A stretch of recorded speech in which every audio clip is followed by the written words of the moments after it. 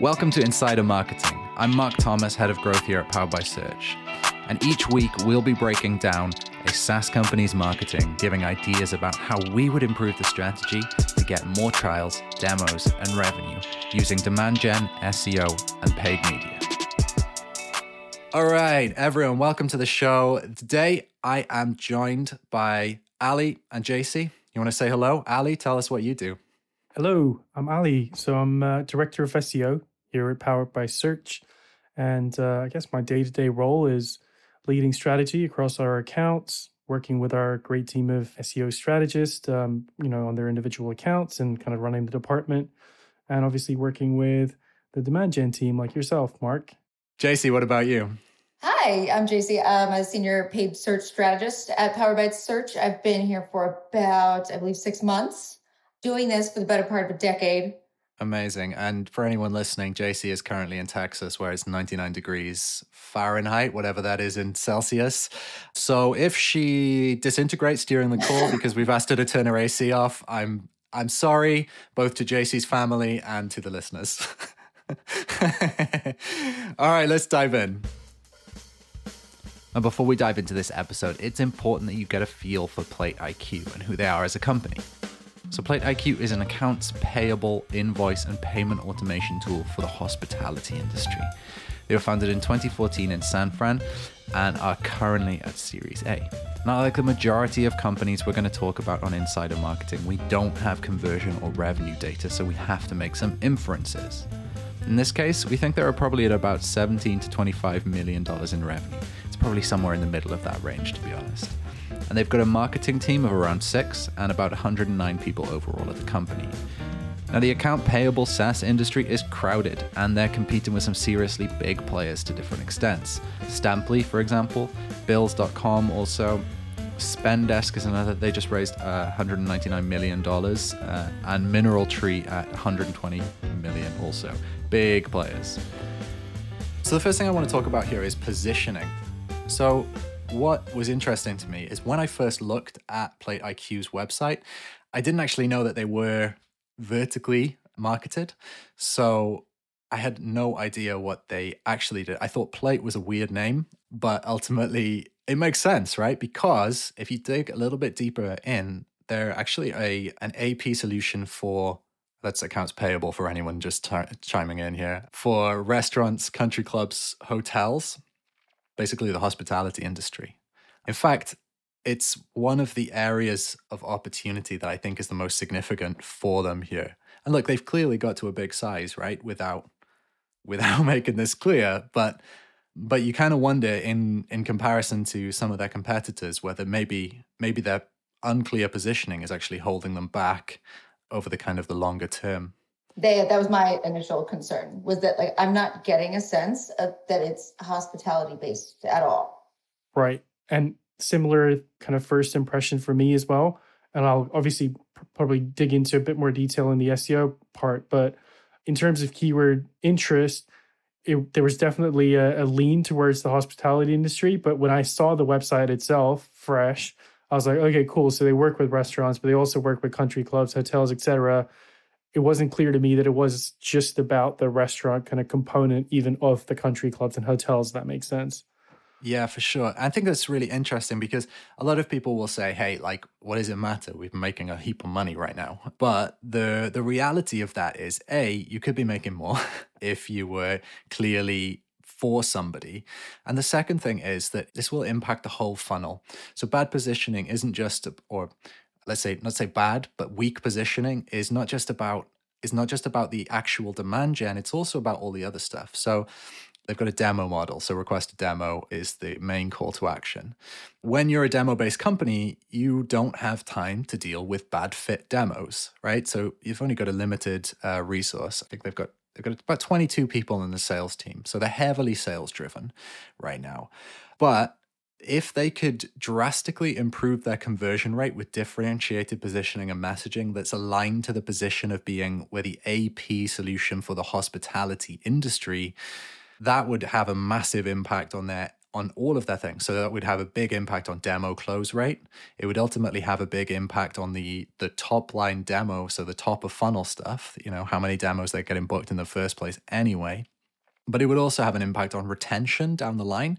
Just to kind of finish off here, the reason it would have an impact on retention is because if you are getting good fit customers at the top of the journey, they are going to end the journey or, effectively end the, the pyrometric cycle, AAR, with a good feeling about renewing, which is ultimately the end of the cycle, and then referring other people, right? So that's a huge deal. Mark, I've got a question for you, if that's cool. So you were talking about their lean towards the hospitality industry, which makes sense to me when I look at, like, based on what we just talked about. But if you look at their features, right, they've got invoice management, the Plate IQ card, bill pay, and then insights, right? So 3 out of 4 of those things make sense. But the Plate IQ card, to me, the connection with that, like between that and the hospitality industry, wasn't immediately clear. Wondering if you've got any thoughts on that. Yeah, I definitely do. In fact, this is a really good moment to talk about the second area of opportunity, I think, for Plate IQ in terms of positioning. So it's actually unclear what the value prop is because it's not clear what pain point it's solving.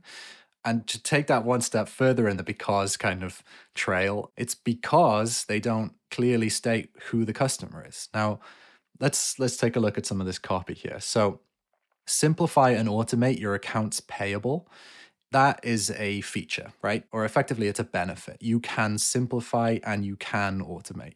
Right, yeah. Differentiator, no, right? But definitely a benefit. But you're just thinking like, okay, so why is this the perfect fit for me if I'm in that industry, right? Right. And we tell people a lot at Powered by Search, our clients, that if you think about how you browse websites, when you land on a landing page, you frequently look at that headline and say, is this for me? Is this relevant? And if it's not, you scroll really quickly and then you're like at the mercy of somebody's cognition while they're scrolling at like 1,000,000 miles an hour, or you're going to lose that person entirely because you have like potentially milliseconds to grab somebody's decision-making capabilities. Let's think about, how they would go about saying, this is for restaurants. Well, the question I'd be asking is, specifically, if I've got a restaurant, what is my problem with accounts payable that Plate IQ could actually solve, right? And then that makes sense. Everything in demand gen, and guys, you can correct me if I'm wrong here, but SEO and PPC is also going to come from the answer to that question or the broader question set around that question. Oh, 100%. What problem am I trying to solve? Correct. And, Dev talks about our approach to SEO at Powered by Search being pain point SEO. When I started our SaaS authority architecture, right, which is essentially everything that we've learned about how a B2B SaaS website should be structured to facilitate, not just SEO and PPC performance, but essentially conversion rate as well at the end of it. But one of the things that we do is we also recommend having a who it's for section as part of the site structure, right? And you've got your main avatars, like is it the check signer, the daily user, the manager, whoever it is.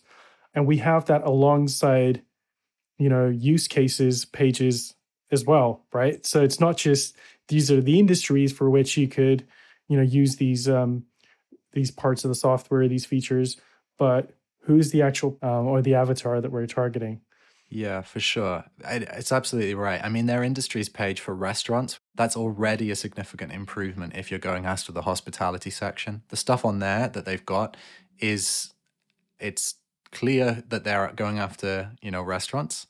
It's clear why some of their features exist, but it's still not clear. So on that page, the top feature is eliminate 90% of paper invoices, but it's not clear why for a restaurant that's a specific problem. Now, even a buyer who's looking at a features page might not be familiar with what the alternative could be like. And so we often tell people paint the alternative. So like flip it around and say, what would your life be like if you could do a 90% reduction in paper invoices?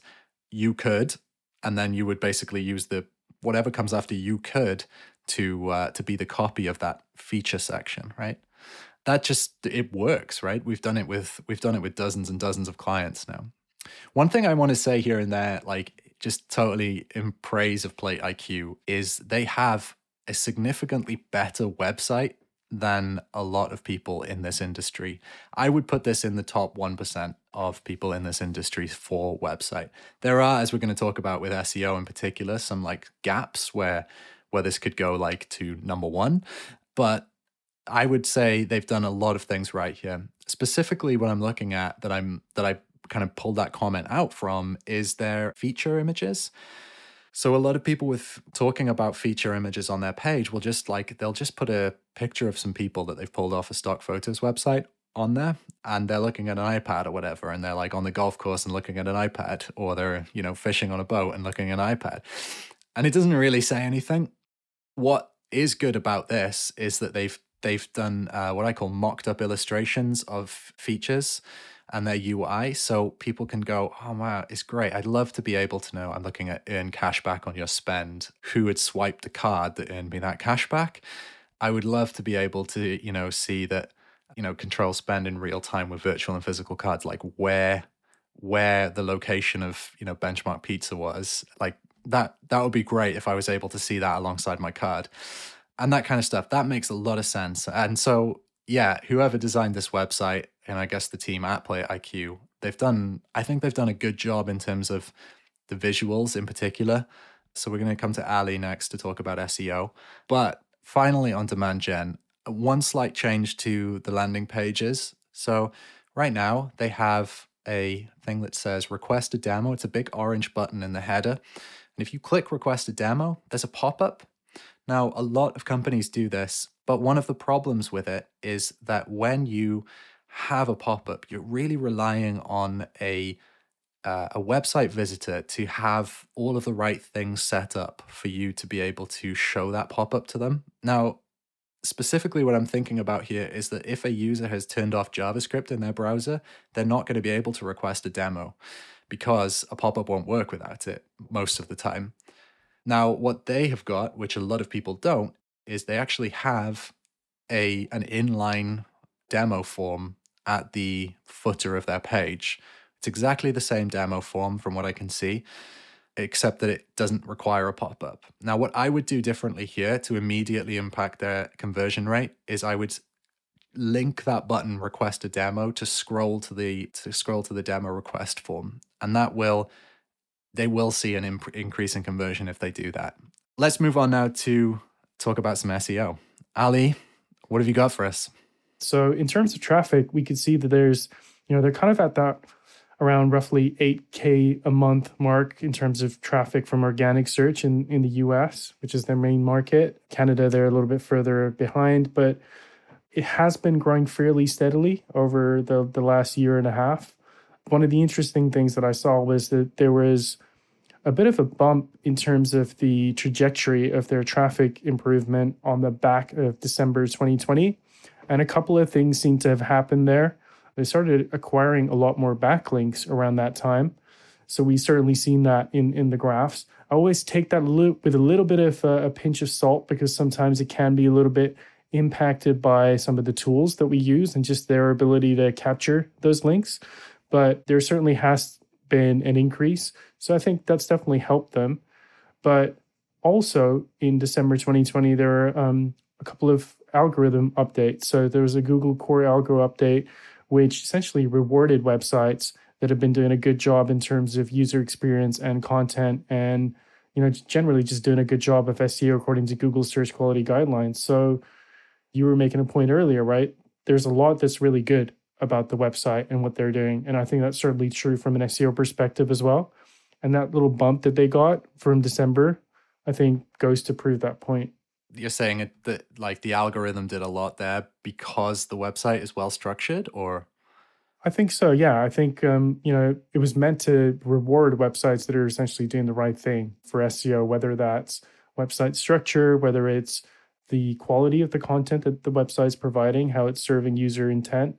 And of course, also in terms of its backlink profile and, what the rest of the internet's saying about the website, basically. So I think it's probably worth talking a little bit about how at Powered by Search, we maybe approach SEO slightly differently to how, even other agencies that I've worked at before would approach it. So just jump in there. Give us a kind of like big headline of how SEO is done at Powered by Search, how we approach it differently.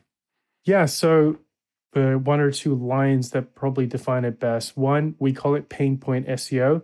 So we're not necessarily going big in going volume first. We're really trying to understand the pain points of your target customers and trying to solve those pain points with content. And if we do a good enough job of that, we know we're going to attract the right fit traffic over time. And so I think that's almost like flipping the funnel, right? Like we're not necessarily starting off with going off and doing keyword research and coming back, all excited with, oh, this term's got like 1,000 searches a month. But if that's, very low intent, it's not really necessarily going to impact the client's bottom line straight away. And usually that's why people come to us, is we can have a direct impact on their MRR. Like when I joined Powered by Search, I was loving that. If you look at our search performance, given that we're called Powered by Search, you might think, oh, those guys can't be that good, right? Because we actually don't rank for very many high volume keywords. Now, that's entirely intentional. Like we don't invest in going after those terms at all, because what converts for us is stuff that's really bottom of the funnel, Our blog converts crazily well for us, and it works also for clients. Exactly right. To be very honest with you, like I've been doing this for 12 years now, and it was an adjustment for me as well. So I can imagine for like people first coming into contact with our methodology, potential clients, etc., it's a bit of an adjustment, right? So the most important or valuable search terms don't even turn up on third-party keyword research reports, because it's so specific. For us, the way that we approach it is, again, if we've done a good enough job of understanding what your key customer, personas, like what their key pain points are, and then if we've done a good enough job of essentially being the best page on the internet that addresses that pain point and helps educate them, helps solve a problem for them, the keywords are almost like the downstream effect of it. Right? It's if we're addressing the intent, the keywords will come. So what's the opportunity here on that basis for Plate IQ? The way that we look at different types of content on the website, we talk about what we call the buyer awareness matrix. And it's essentially, if you think about it as a quadrant, right? So the top right is what we'll call product aware. And that would be like the highest intent type of content, where this is literally people are aware of your brand, and they're now just looking for you to help convince them to go with you. Plate IQ is doing a good job in terms of their use cases, right? So we talked about the different industries that they serve. They've got some good use cases. They've got a couple of kind of comparison pages, but I think there's definitely a lot of opportunity there because there is search volume around some of their competitors, right? And if you were to create comparison pages versus those competitors, you're able to capture traffic from people who are literally just comparing and looking to make a decision now. So that's where we would start, right? And one of the other things is, again, there's room for expansion in terms of their case studies. There are some, but they could always be a little bit more. I think the last thing in that category I would put is something like an ROI calculator. So if you're able to kind of create a tool that, and we talked about personas before, you may have the decision maker doing the research, but you may have somebody who wants to convince the decision maker, and you want to be able to give them as much content as possible, like to help make that decision. So yeah, we just did a calculator for one of our other clients that is amazing. Shows the kind of the ROI there, and the impact that's going to have is going to be huge for them. And in fact, we've done this for a lot of clients. It does generate leads, right? So that seems like a really strong recommendation. Nice one, Ali. What else you got? One of the other things that works really well, if you kind of look at the step before that, when people are aware of their problem, but they're not necessarily clear on which vendor they should go with or what solution they should go with, this is where kind of buying guides do really well, right? And certainly, like when I've looked into what's ranking well for maybe middle of the funnel terms in their space, it's the kind of roundup buying guides. And the thing with like the B2B SaaS space is, of course, you're always going to have, the likes of Capterra, right, and G2, et cetera, who are going to do well in terms of these comparison posts. But one of the things that I personally found pleasantly surprising was that even as a brand, if you do a good enough job of presenting content that isn't just like a thinly veiled attempt to, promote your own brand, but to give users a really comprehensive overview of what you guys do best, it goes back to your positioning, and what your competitors do best, and help them make an informed decision. If you do a good enough job of that, you do get rewarded in terms of organic visibility. So I think for them, things like a virtual credit card buying guide, for example, would be like a really cool resource to put on there, because that's doing really well for their competitors.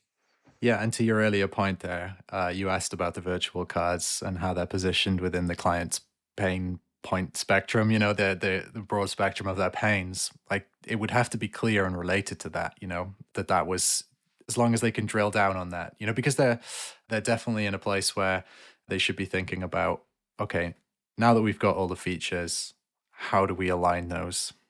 Yeah, 100%. Do you want to talk a little bit about the comparison pages that they already have, and what you would do to kind of build out on that?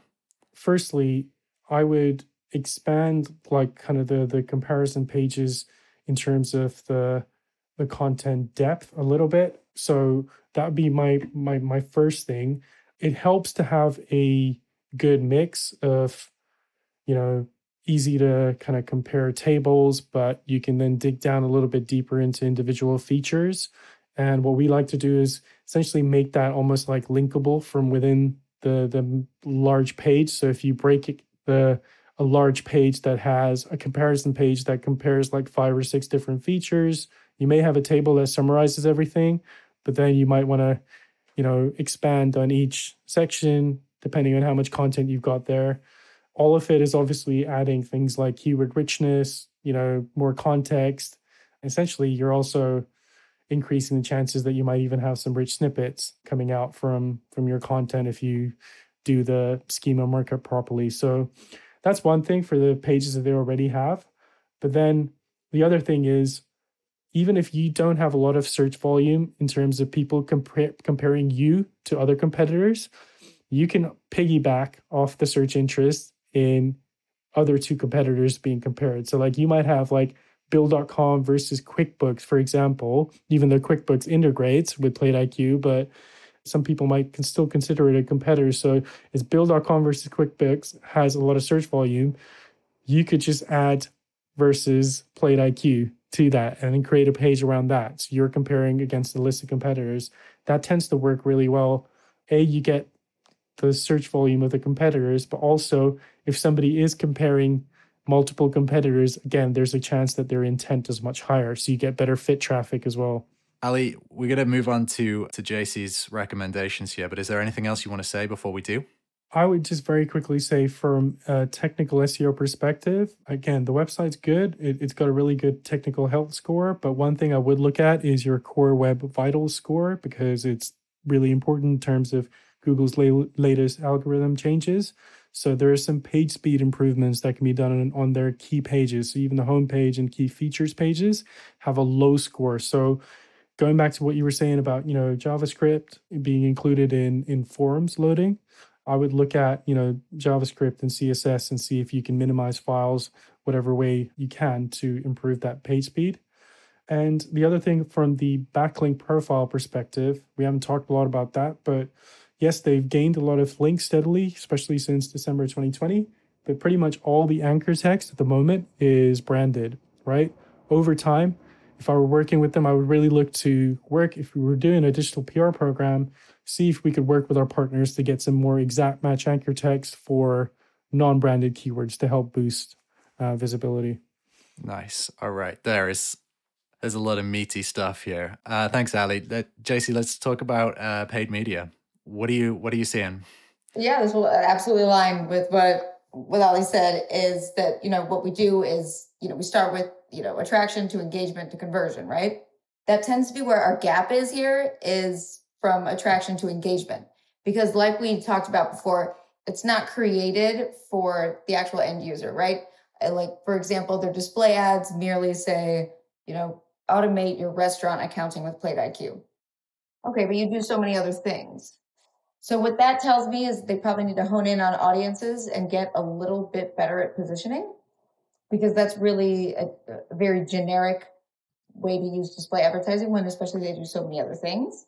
That's one issue that just kind of sends up a red flag there. The non-branded. So when I did the keyword analysis, mostly what came up is Plate IQ. So my recommendation to whoever's managing that account would be to absolutely make sure that you're not drawing in keywords like login or anything like that, because you are getting a massive amount of volume from merely branded. And I think that, that also speaks to what Ali said about, including those non-branded terms. What's your USP? What's happening currently is because they're bidding on branded keywords, so Plate IQ, for their paid ads. If they're not careful, or is this happening already, they're pulling in things like Plate IQ login and displaying ads on there. They're falling into it already. That's a good way to cut spend. That'd be a great way to cut spend, yes, because the average time spent on site, even from paid, is just a little too high for someone who's not trying to log in. I don't think the average person is going to spend 5 minutes on site if they're not logging in. If they're logging in, they're a current customer, that makes sense, right?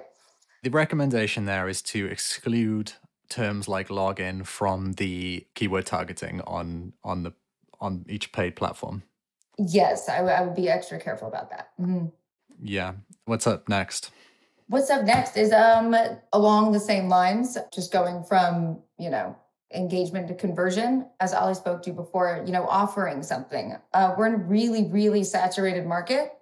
We are kind of at the point, especially in this market, where people are like, okay, so what do you provide? What do you actually do for me? And so providing those kind of like white papers or, and any like industry information that after you get their lead info that you can send to them or, become, a thought leader to them will be massively important, because there's so many other competitors like Biller Genie and the rest of them who just immediately say free trial, right? So you're thinking like, okay, rather than just bidding for conversion at the bottom of the funnel, you want to bid for converting people further up the funnel. And how often do you reckon people neglect that in their paid media? All the time. That's incredibly common. People are normally pretty reactive. And so what you do is, you go in analytics, you take a look at the conversion path. How long are people actually taking to make that decision? Sometimes it's 30 days. So you're not going to see that return immediately. If you sign up with a company, your first month report might not look great, but that doesn't mean you're not making progress. That means you're bringing probably in a ton of top of funnel if you have the right company, right?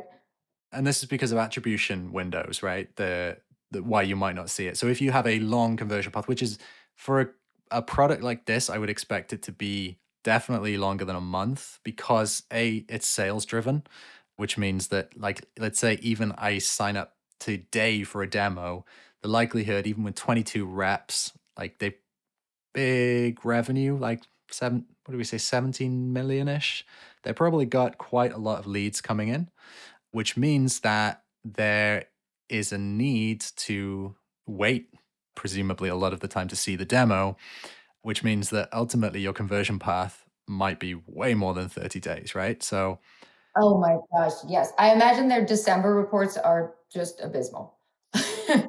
And so there's going to be a bunch of holiday weekends. I'm sure that, because that's not really what you're focused on, right? You're trying to improve. I mean, if you're the decision maker here, you're trying to improve your business, and that's a large decision. I mean, I would love to pry and ask them how long, what December looks like compared to, say, March or April.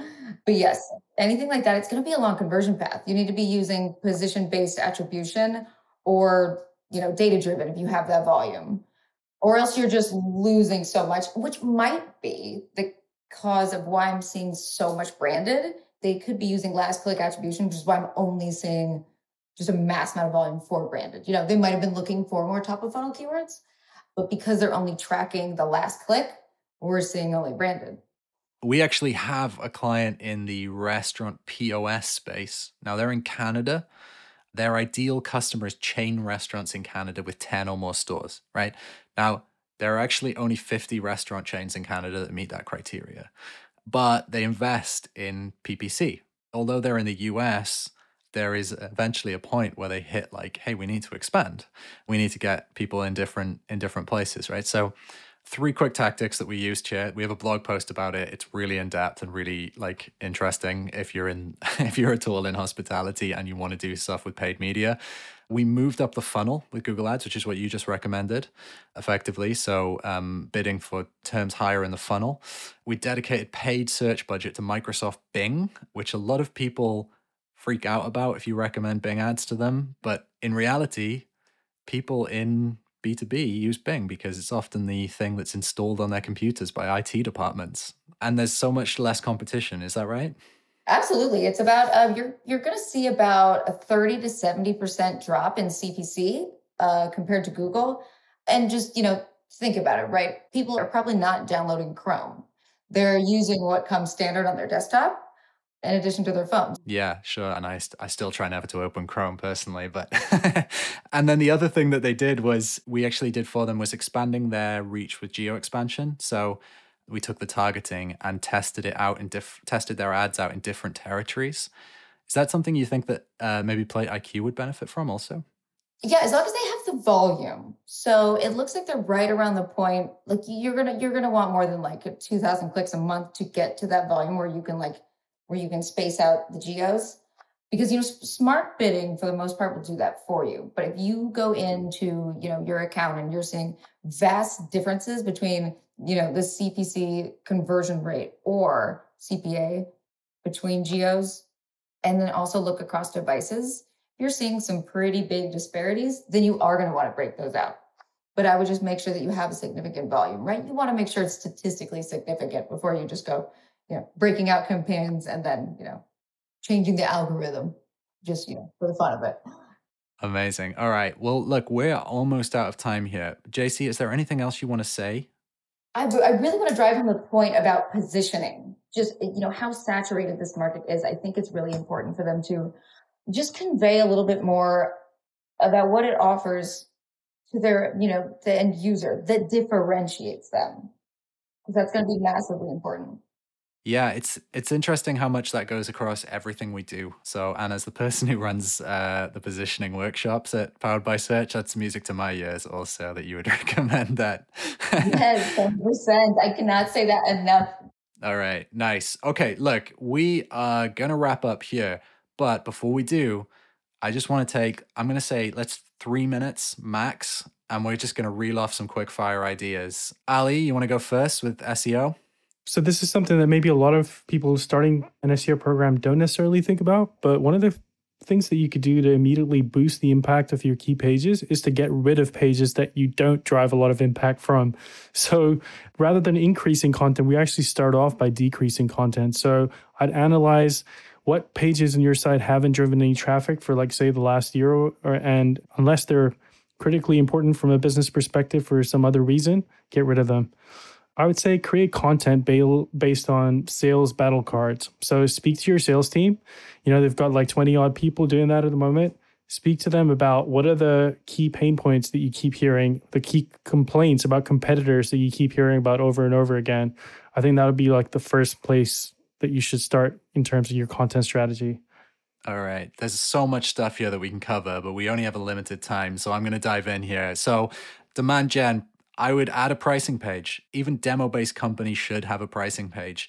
You don't have to talk very publicly about what the price is on that page, but you have to give some sort of indicator to people, because ultimately this is going to improve your demo conversion rate. If someone books a demo with you and you've given them a ballpark figure, you just want to be able to do that, because then they'll be able to know, is this right for me? And they'll qualify in or out based on that. If they're wrong for you based on that, they're always going to be wrong for you. You telling them the price on a demo is only going to prolong the process. Then I would also add links to the parent pay page that they've got. So they have a function that allows you to pay bills, right? So obviously accounts payable with connected providers. Now, they rank for a couple of these things on a /pay/ and then the company name. So like FedEx, for example.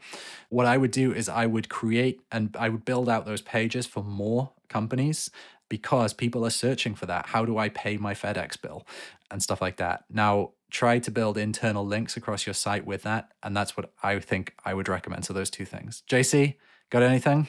Yes. I'm going to go with audiences and a stronger call to action. From what I see, it looks like the display ads are very generic. They do so much more than they're conveying in display advertising. And that could be a result of your audiences. So go in there, take a look at, who you're actually targeting for those display audiences. Is it people logging in? Because then you're definitely wasting a ton of money. Yeah, other than that, just a strong call to action, in all the ad copy. Because right now it's a little generic and we want to get them both in the door and engaged. All right. Guys, this has been really helpful. The great thing about these is that this is useful both for the company, hopefully, that is being reviewed, and also people listening. Anyone who's listening to this can also make use of a lot of these recommendations because many of the things that we've talked about are actually SaaS-wide. They're not just industry-wide. They're not just specific industry focused.